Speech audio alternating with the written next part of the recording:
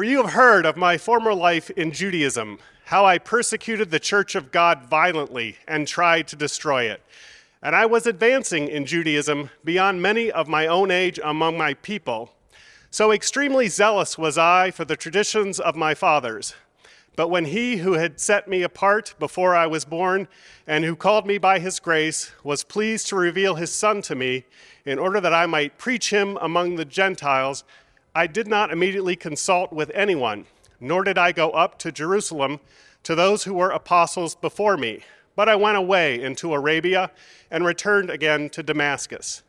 Then, after 3 years, I went up to Jerusalem to visit Cephas and remained with him 15 days.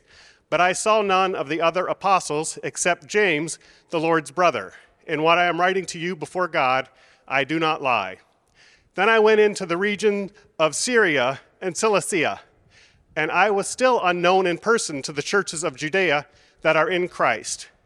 They only were hearing it said, "He who used to persecute us is now preaching the faith he once tried to destroy." And they glorified God because of me. This is the word of the Lord. Thanks be to God. Good morning, everyone. Welcome to Disciples Church. It is great to see you this morning, and we are very glad that you have joined us in worship. My name is Dave Hahn, if you don't know me, and I'm one of the pastors here at Disciples Church, and it is my privilege, as always, to open God's Word with and for you this morning. I think, as I thought about it, I think it's becoming more clear that our world is growing increasingly hostile to Christians and an overall Christian worldview. As parents, my wife Sheila and I have worked very hard to raise our son Seth to know and love Jesus Christ. Through our prayers on his behalf, through what we teach him and what we think and say and do, and most importantly, in helping to create a desire in him for what God says in his word. And we realize that the bulk of those efforts will be strongly challenged and pushed against in nearly every sphere of his life. So it is critical for we as parents then to remain vigilant in knowing what he's hearing, what he is seeing, and what it is that he is being taught. And then to correct what is erroneous just as much as we affirm what is true. The fact of the matter is, though, Sheila and I need the exact same things that we are trying to provide for him. And so do all of you. Because we are all quick to forget what we have learned, to become lazy in our thinking and waffle in our convictions, to ebb towards thinking too much of ourselves and to adapt, embrace, and accept all the things that oppose God's word and his gospel. And so it's critical then for us to know who God is and what he has said as revealed in Scripture. And to put ourselves into positions where we are constantly reminded of and encouraged by those truths. We need to be able to guard our minds and we need to guard our hearts from anyone and anything that leads to eternal destruction rather than eternal good. And it is with this heart, my friends, that Paul wrote letters to churches. That's why he wrote the letters that we find in Scripture, including the letter to the church in Galatia. So it's been 2 weeks since we were last in the book of Galatians, so let me catch you up a little bit. In his letter to Galatians, most explicitly in chapter 1, Paul is contending for the gospel and for his apostleship. Both of which, my friends, were revealed and given to him by Jesus Christ himself. He was writing to a church that had fallen under the influence of false teachers. Let's call them Jesus plus teachers. And in so doing, they were abandoning Jesus and the gospel that saved them, believing that it was not grace alone that saved them, but their good works too. So understand the deception in this. These false teachers, these Jesus plus teachers, they believed that Jesus was the Messiah. They believed that he died and rose again from the dead, and that he was the Savior of God. So most of us would call someone who believes and acknowledges all of that a Christian, right? So why then would Paul be writing the Galatian church a warning against such people? And it is because of this. These men also believed that who Jesus was and what he did was not sufficient to save anyone. And as such, because these men believed that, they were proclaiming an impotent Christ and a powerless, man-centered gospel that had no power to rescue anyone from death and hell or to make one righteous. And in so doing, these teachers showed that they did not know Christ and they did not know his gospel at all. That's the reason for the warning. And so you and I need to beware of those who use the name of Jesus and teach certain biblical doctrines, but then add or take away from who Christ is and what he accomplished on our behalf. Beware. Friends, if what is being taught varies from the perfect word of God, which declares the exclusive and the sufficient work and person of Jesus Christ, it must be rejected outright. 2 weeks ago, Jonathan reminded us of one very simple way to identify the true gospel. The gospel always points to Christ's life, death, and resurrection, and it never points to us. Friends, we are not the point of our salvation or the gospel. Jesus is. Jesus is. So if what you're hearing and being taught is that there is something yet to be done in order for God's salvation to be accomplished in you, and that you are the one who needs to do it, don't just walk away. Run from that teaching and that teacher. Because that, my friends, is a false gospel. Similarly, if that is what you currently believe, if what you believe is that there is something yet to be done and you're the one that needs to accomplish it, repent, because that is also a false gospel. Friends, our very real hope here at Disciples Church is that you would leave this place each week deeply considering and rejoicing in who Christ is and the fullness of what he has done for you because of his great love for you. So much so that there would be very little opportunity for you to think about yourself. That you leave this place thinking about Christ, not about you.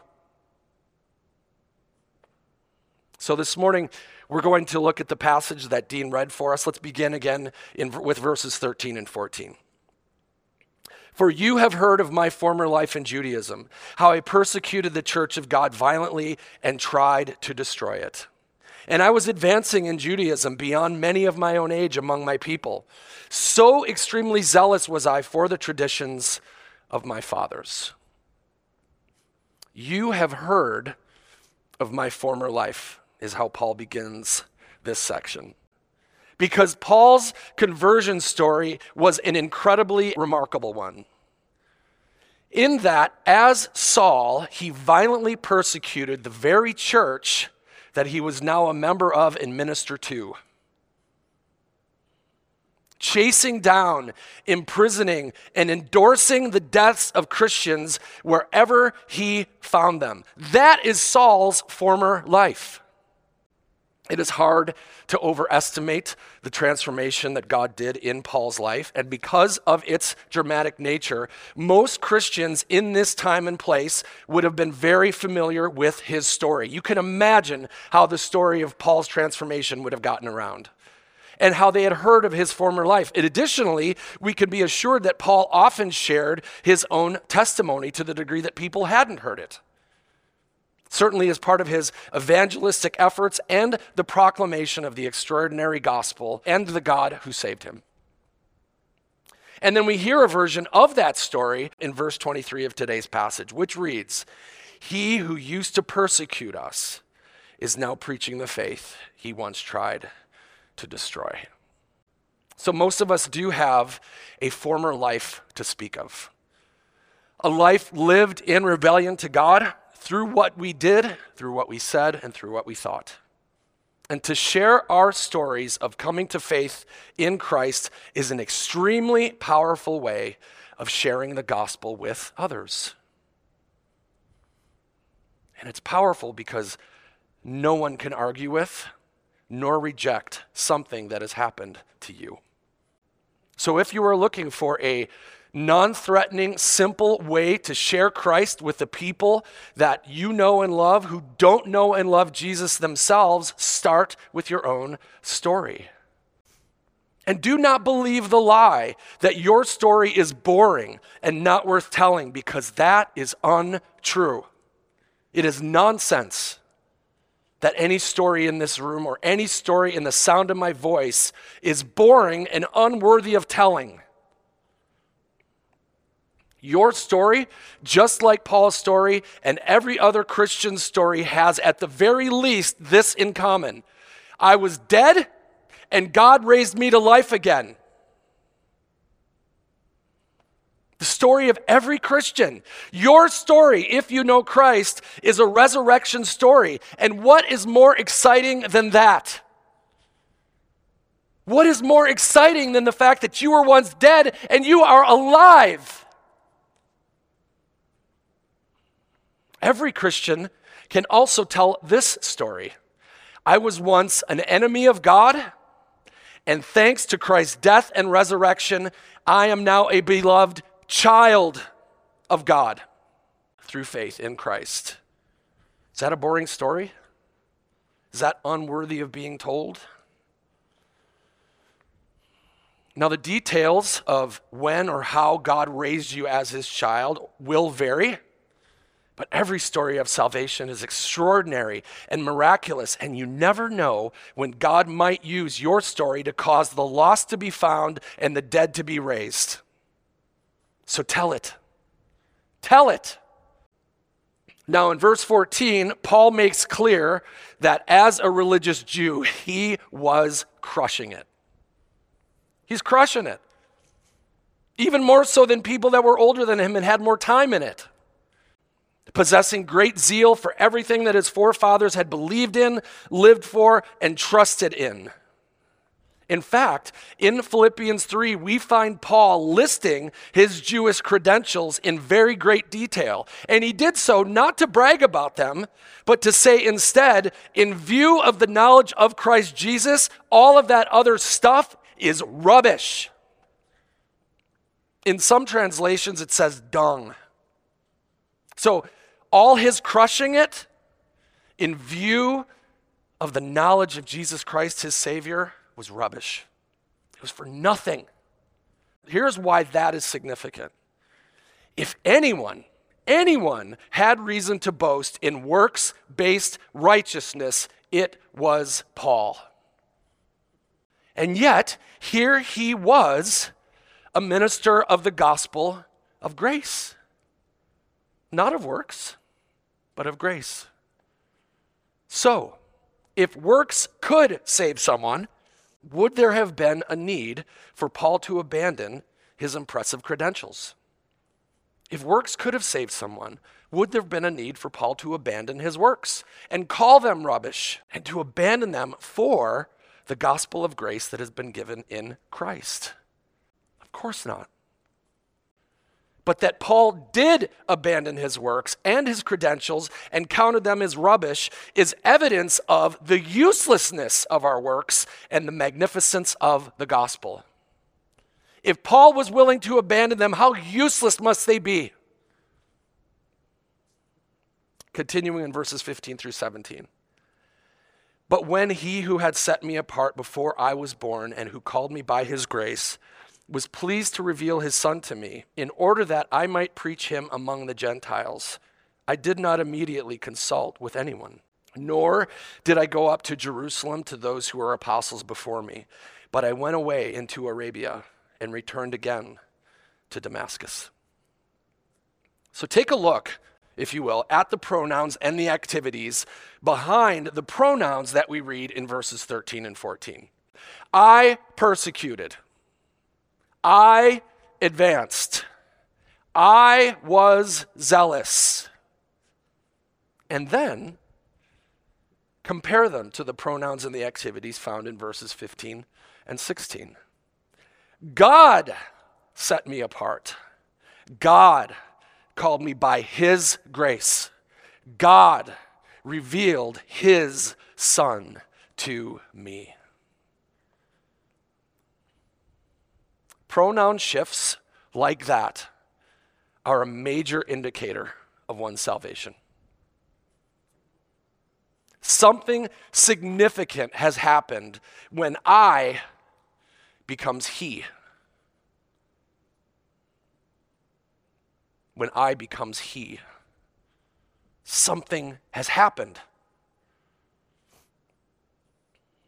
Because sin and our own self-salvation projects are filled with the pronouns I or me.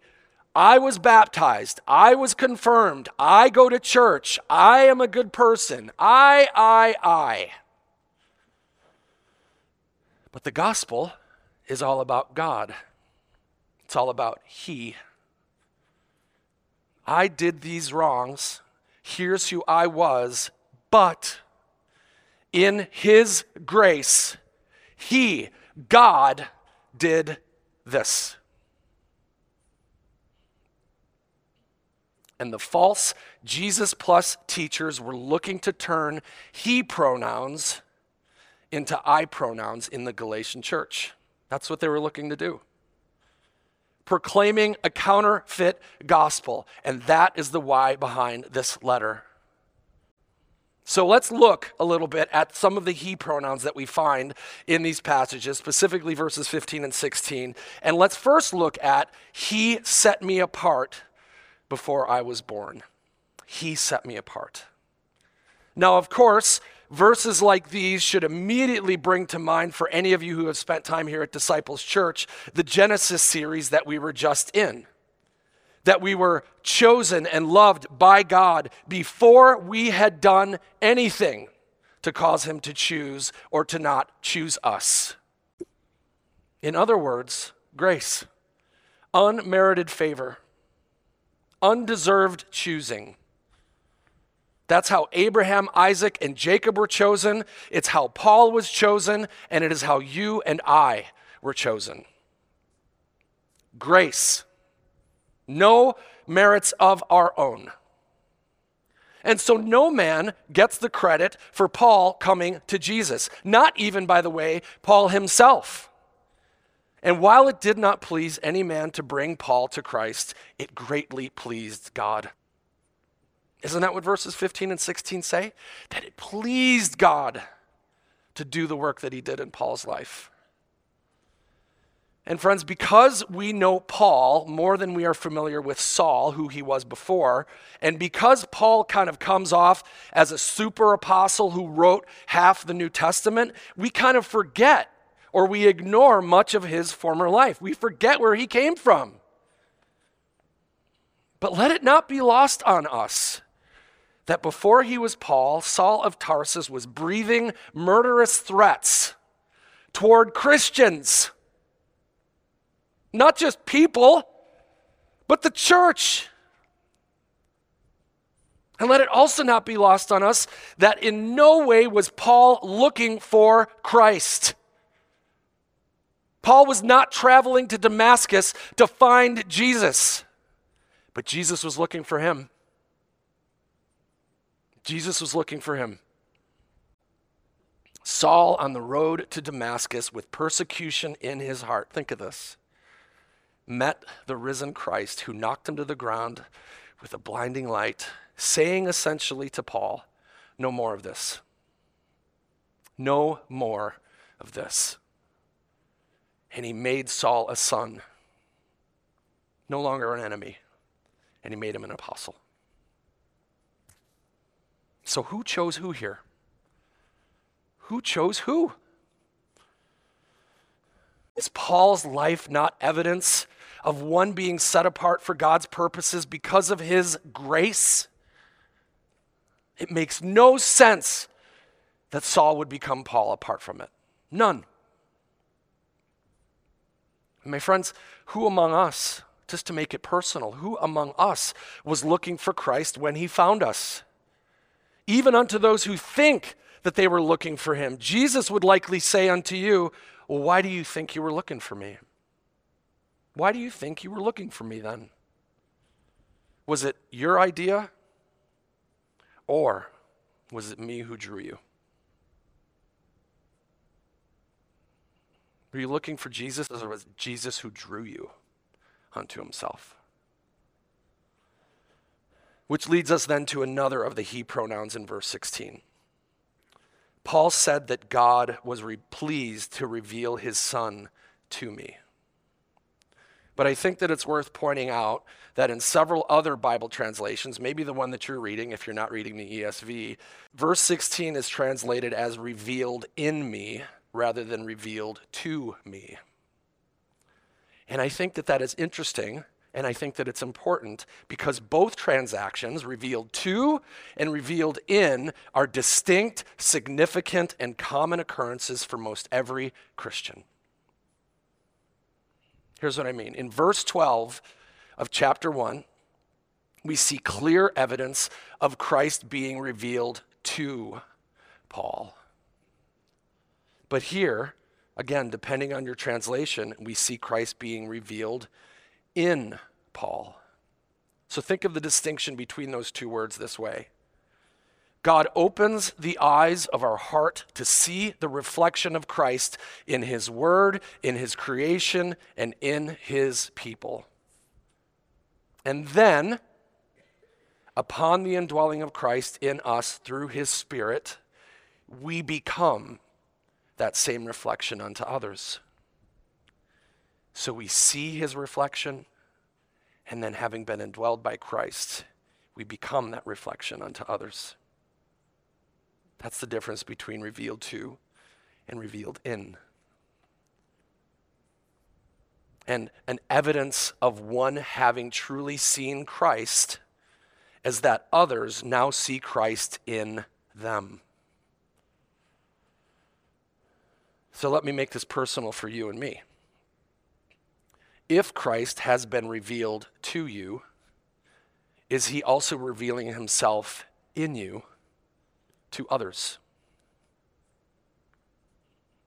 If Christ has been revealed to you, is he also revealing himself in you unto others? And if not, why not?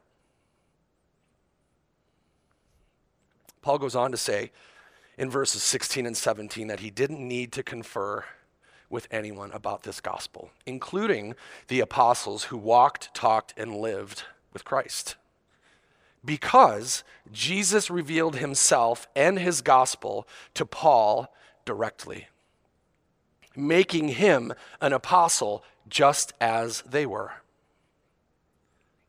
So how did the original 12 disciples learn about the gospel? Was it through their rabbinic training? No. None of them had any religious training, and yet it's who Jesus chose. And the way that they learned and the way that they heard of the gospel was directly from Jesus, the same way that Paul heard and learned it, directly from Jesus. And then for how many years did the apostles spend with Jesus, learning and witnessing this gospel? 3 years. The same amount of time that Paul spent learning it.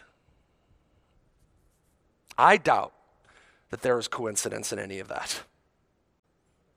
But my friends, we do need to be careful in ascribing what happened to Paul unto ourselves or unto others. Because God did a unique work in Paul by revealing Christ and his gospel unto him personally, rather than through those that Christ commissioned to proclaim the gospel prior to his ascension. Everyone else learned and heard the gospel through them, but Paul and the disciples learned it directly from God himself and then shared it with others. Friends, every revelation of God is a work of the Holy Spirit, and it will be and is corroborated by God's word. So if what is revealed to you or someone else is opposed to the word of God given to the apostles and then given to us through them, that revelation is as false as the gospel that it proclaims. And that message and the messenger has to be rejected. If what has been revealed to you cannot be found and corroborated in the Word of God, it has to be rejected. It has to be. Let's finish up in verses 18 through 24. Then after 3 years, I went up to Jerusalem to visit Cephas. Cephas, by the way, is another name for Peter, and remained with him 15 days. But I saw none of the other apostles except James, the Lord's brother. In what I am writing to you before God, I do not lie. Then I went into the regions of Syria and Cilicia, and I was still unknown in person to the churches of Judea that are in Christ. They only were hearing it said, "He who used to persecute us is now preaching the faith he once tried to destroy." And they glorified God because of me. Then after 3 years, that's a surprising declaration, isn't it? That doesn't seem like the way that it would go, that he would have this experience on the road to Damascus and then go away for 3 years. But ultimately we discover, as Paul lays it out here, that he didn't feel the need to meet with the apostles and the other leaders of the church, though he knew that there were. Nor, by the way, was he commanded by God or anyone else to appear before them. Instead, he lived anonymously, and he waited some time to introduce himself to Peter and then ultimately to James, which is Jesus' brother. And when Paul did, he did so of his own accord. And I think that this part of Paul's life is often missed because we don't necessarily see that 3-year gap in the book of Acts. You don't see that there's 3 years between those events. We see the stoning of Stephen in chapter 7, over which we find Saul standing in approval. And then we see the persecution and the scattering of the church in chapter 8 of Acts, of which Saul was a significant part. Part of that persecution was from him. And then we ultimately witness Saul's conversion to Paul in chapter 9.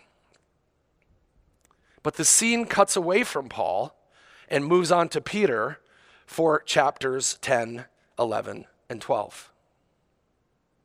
Until finally, in chapter 13, God sets apart Paul and Barnabas for the work to which he called them, namely, proclaiming the gospel to the Gentiles. And yet, there is really no explanation as to what happened to Paul between his conversion in chapter 9 and then the Holy Spirit sending Paul and Barnabas on their first missionary journey in chapter 13. We don't know what happened between there. We are only given insight into that period of time here in Galatians chapter 1. So for 3 years, God was busy transforming Saul of Tarsus into Paul, the apostle. For 3 years, God spoke directly and privately to Paul, transforming his heart and his mind by the Holy Spirit, replacing Paul's self-righteousness with grace-driven dependence upon God, putting Paul under grace rather than under the law, and setting Paul free from sin by making him instead a slave to God and his righteousness. That's what was going on for those 3 years. And in this beautiful period of time, God was teaching Paul about the very gospel that saved him and that would ultimately save others through his preaching, teaching, and writings, including many of us. And God did all of this, hear me, while Paul was in relative solitude. Not away from other believers necessarily, but away from those who might otherwise have been able to lead and teach him. So once again, my friends, here's the point in me saying that. We cannot underestimate nor overstate how powerfully God works when we spend time alone with him, being filled by him and taught by him as we focus on hearing from, not just talking to him. Now, don't hear me saying that you should pull away from other believers. That's not what I'm saying. Nor am I saying you should pull away from the sanctifying work that God does among and through his people, your brothers and sisters. Instead, hear me encouraging you to spend a portion of your time each day being alone with God, allowing him to speak to you and to teach you personally.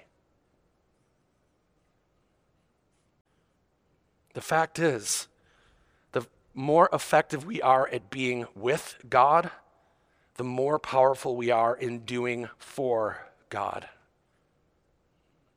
Our doing for God has to flow from our being with God, because we cannot give away what we do not first possess. You cannot run on empty. It is in our being alone with God that we are equipped and we are filled and we are trained to do the good works he has planned in advance for us to do. And if you are trying to do for him without being with him, you should expect to burn out and find very little joy in it. Paul was who he was because of those 3 years alone with and being taught by God. And no doubt he spent time with him alone throughout the entirety of his ministry, but it began with those 3 years.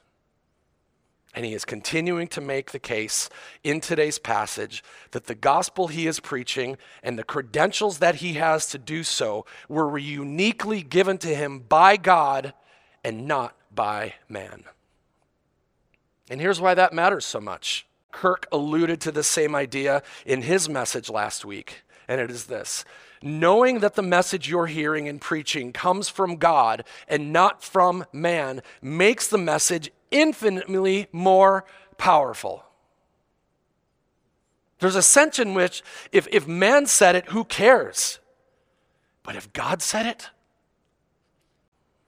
see, the false teachers, the Jesus plus teachers, learned from man and were taught the traditions of man, but not so with Paul and not so with the apostles. They, in contrast, were taught by God himself, made evident through the fact that they taught the exact same gospel, though they had not met. And that, my friends, Paul would argue, is why the gospel that he preached was so much more powerful and so much more relevant than what the Jesus plus teachers were teaching. Paul finishes this passage by reminding his Galatian readers that Peter, James, and the other apostles had heard of his dramatic conversion. And while some glorified God because of it, others were skeptical. I mean, it's understandable considering the violent nature of his former life. I bet you he had some skeptics. In fact, in Acts 9, we get a window into how the other apostles viewed Paul. Acts 9 verse 26 reads, "And when he," that's Paul, "had come to Jerusalem, he attempted to join the disciples." That's a pregnant word, isn't it? Attempted. "And they were all afraid of him, for they did not believe that he was a disciple." So Paul wasn't embraced as a disciple or as an apostle initially, but they all came around eventually, so much so that in Peter's second letter, he refers to Paul's writings as scripture. He refers to the writings of Paul as scripture, and that is no small endorsement, because scripture are not the ideas of man. They're not the words of man. They are the very words of God that, through the Holy Spirit, were written down by man and then preserved perfectly down through all of generations. So calling something scripture is no small thing. And so ask yourself today, is the gospel that I have come to believe in from God by his Spirit through his holy word, or has it come from within myself or from another? Is all of what I claim to believe corroborated and affirmed by the word of God, or has it been confused and twisted in some way to make it more palatable to myself and to others? Friends, I think that we are stepping into a time of opposition and persecution for the gospel that we have in the West have not seen for some time, if at all. It's not new or unique to our brothers and sisters in many other parts of the world, but for we who are in the West, we're just not used to it. With our increasingly post-Christian culture, it is no longer cool nor broadly accepted to hold biblical ethics and ideas up as absolutely true for ourselves or for anyone else. And when faced with opposition or the threat of persecution for believing and preaching such things, you and I are going to do one of two things: hold fast while risking all that we know, love, and hold dear, or we will shut up and we will back down in hopes of preserving those same things. You're either going to hold fast and risk everything else, or you're going to back down in hopes of preserving it. Understand, my friends, that on earth, Jesus had both followers and detractors. From within the camps of those who claimed to know and love God, the religious leaders of the day, and from those who did not. So it wasn't just the irreligious that opposed Jesus. In fact, oftentimes those who opposed him the most were the religious, the people who should have welcomed him and should have known him. And among the followers and detractors, there were those who listened to him and worshiped him, and then there were those who rejected and plotted against him. There were those who followed, and there were those who walked away. But you never find Jesus pulling his punches. Never. You never find him soft selling what God told him to say or do. To try to keep a crowd, to try to gain more followers and friends, or to prevent people from getting offended or angry. You see, Jesus doesn't change, and his message doesn't change. It is only those who see and hear him who change. By drawing nearer to him or by pulling further away. By hardening their hearts or by finding them transformed. All of what Jesus had to say is from God. And the way in which he said it and the tone that he used was perfect because he is perfect. And yet, some walked away. Some called him a blasphemer and chased him out of town. And some, most incredibly the most religious among them, plotted to kill him. Even though his words were perfect, even though his tone was perfect, they walked away, they called him a blasphemer, and they plotted to kill him. So why then would we be surprised when and if people do that to you and me? In fact, Jesus said that it would happen. My friends, we should anticipate and expect opposition when we contend for the gospel that we have been given. I know it's hard to hear, but it's true. Jesus Christ's life, death, and resurrection on behalf of those who were once enemies but are now the chosen of God is the gospel. That's the gospel. And there is no better news. The gospel means good news, but it should mean the best news. We were commanded to live a perfectly obedient life, but only He lived it. You and I deserve to die for our sins, but He took it.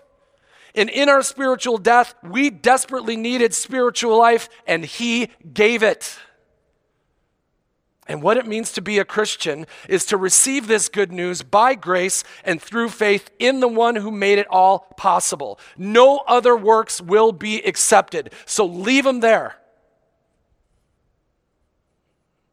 This is the gospel that has been revealed in His perfect word, the gospel that we are commanded to live out, and the gospel that we are called to proclaim and protect no matter what. So don't worry about being cool or relevant or inclusive. Don't even worry about being safe. Telling people what they want to hear rather than what they need to hear. And don't do so, especially if doing so means being unfaithful to the gospel that Christ died and rose again to give to us. In other words, if holding fast to the Word of God, the gospel of God, and the exclusivity of Christ means that you and I, like Paul, are discredited and rejected by man, let us be rejected. Let us be rejected. Because that is by far a better thing than being rejected by God, who loves us, who chose us, and is coming again to gather us unto Himself. And my friends, Jesus Christ and His gospel alone has saved, is saving, and will continue to save until the day that He returns. Let's pray.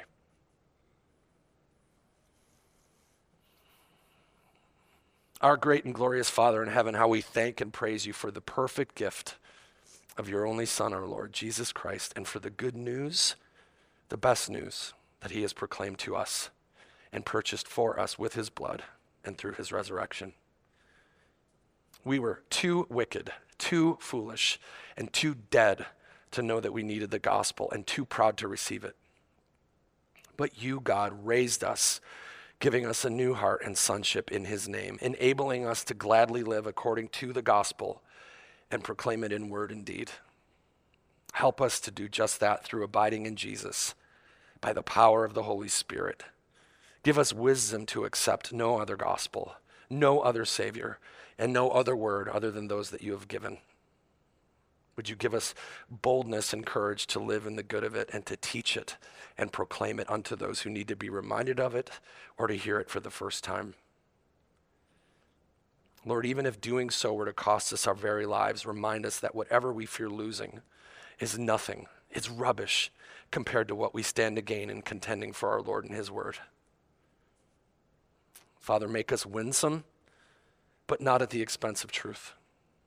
Make us truthful, but not at the expense of the grace that saves. For such a time as this, You have put us into this time and place, God. Help us to be faithful in it. For Jesus' sake and His glory we ask and pray. Amen.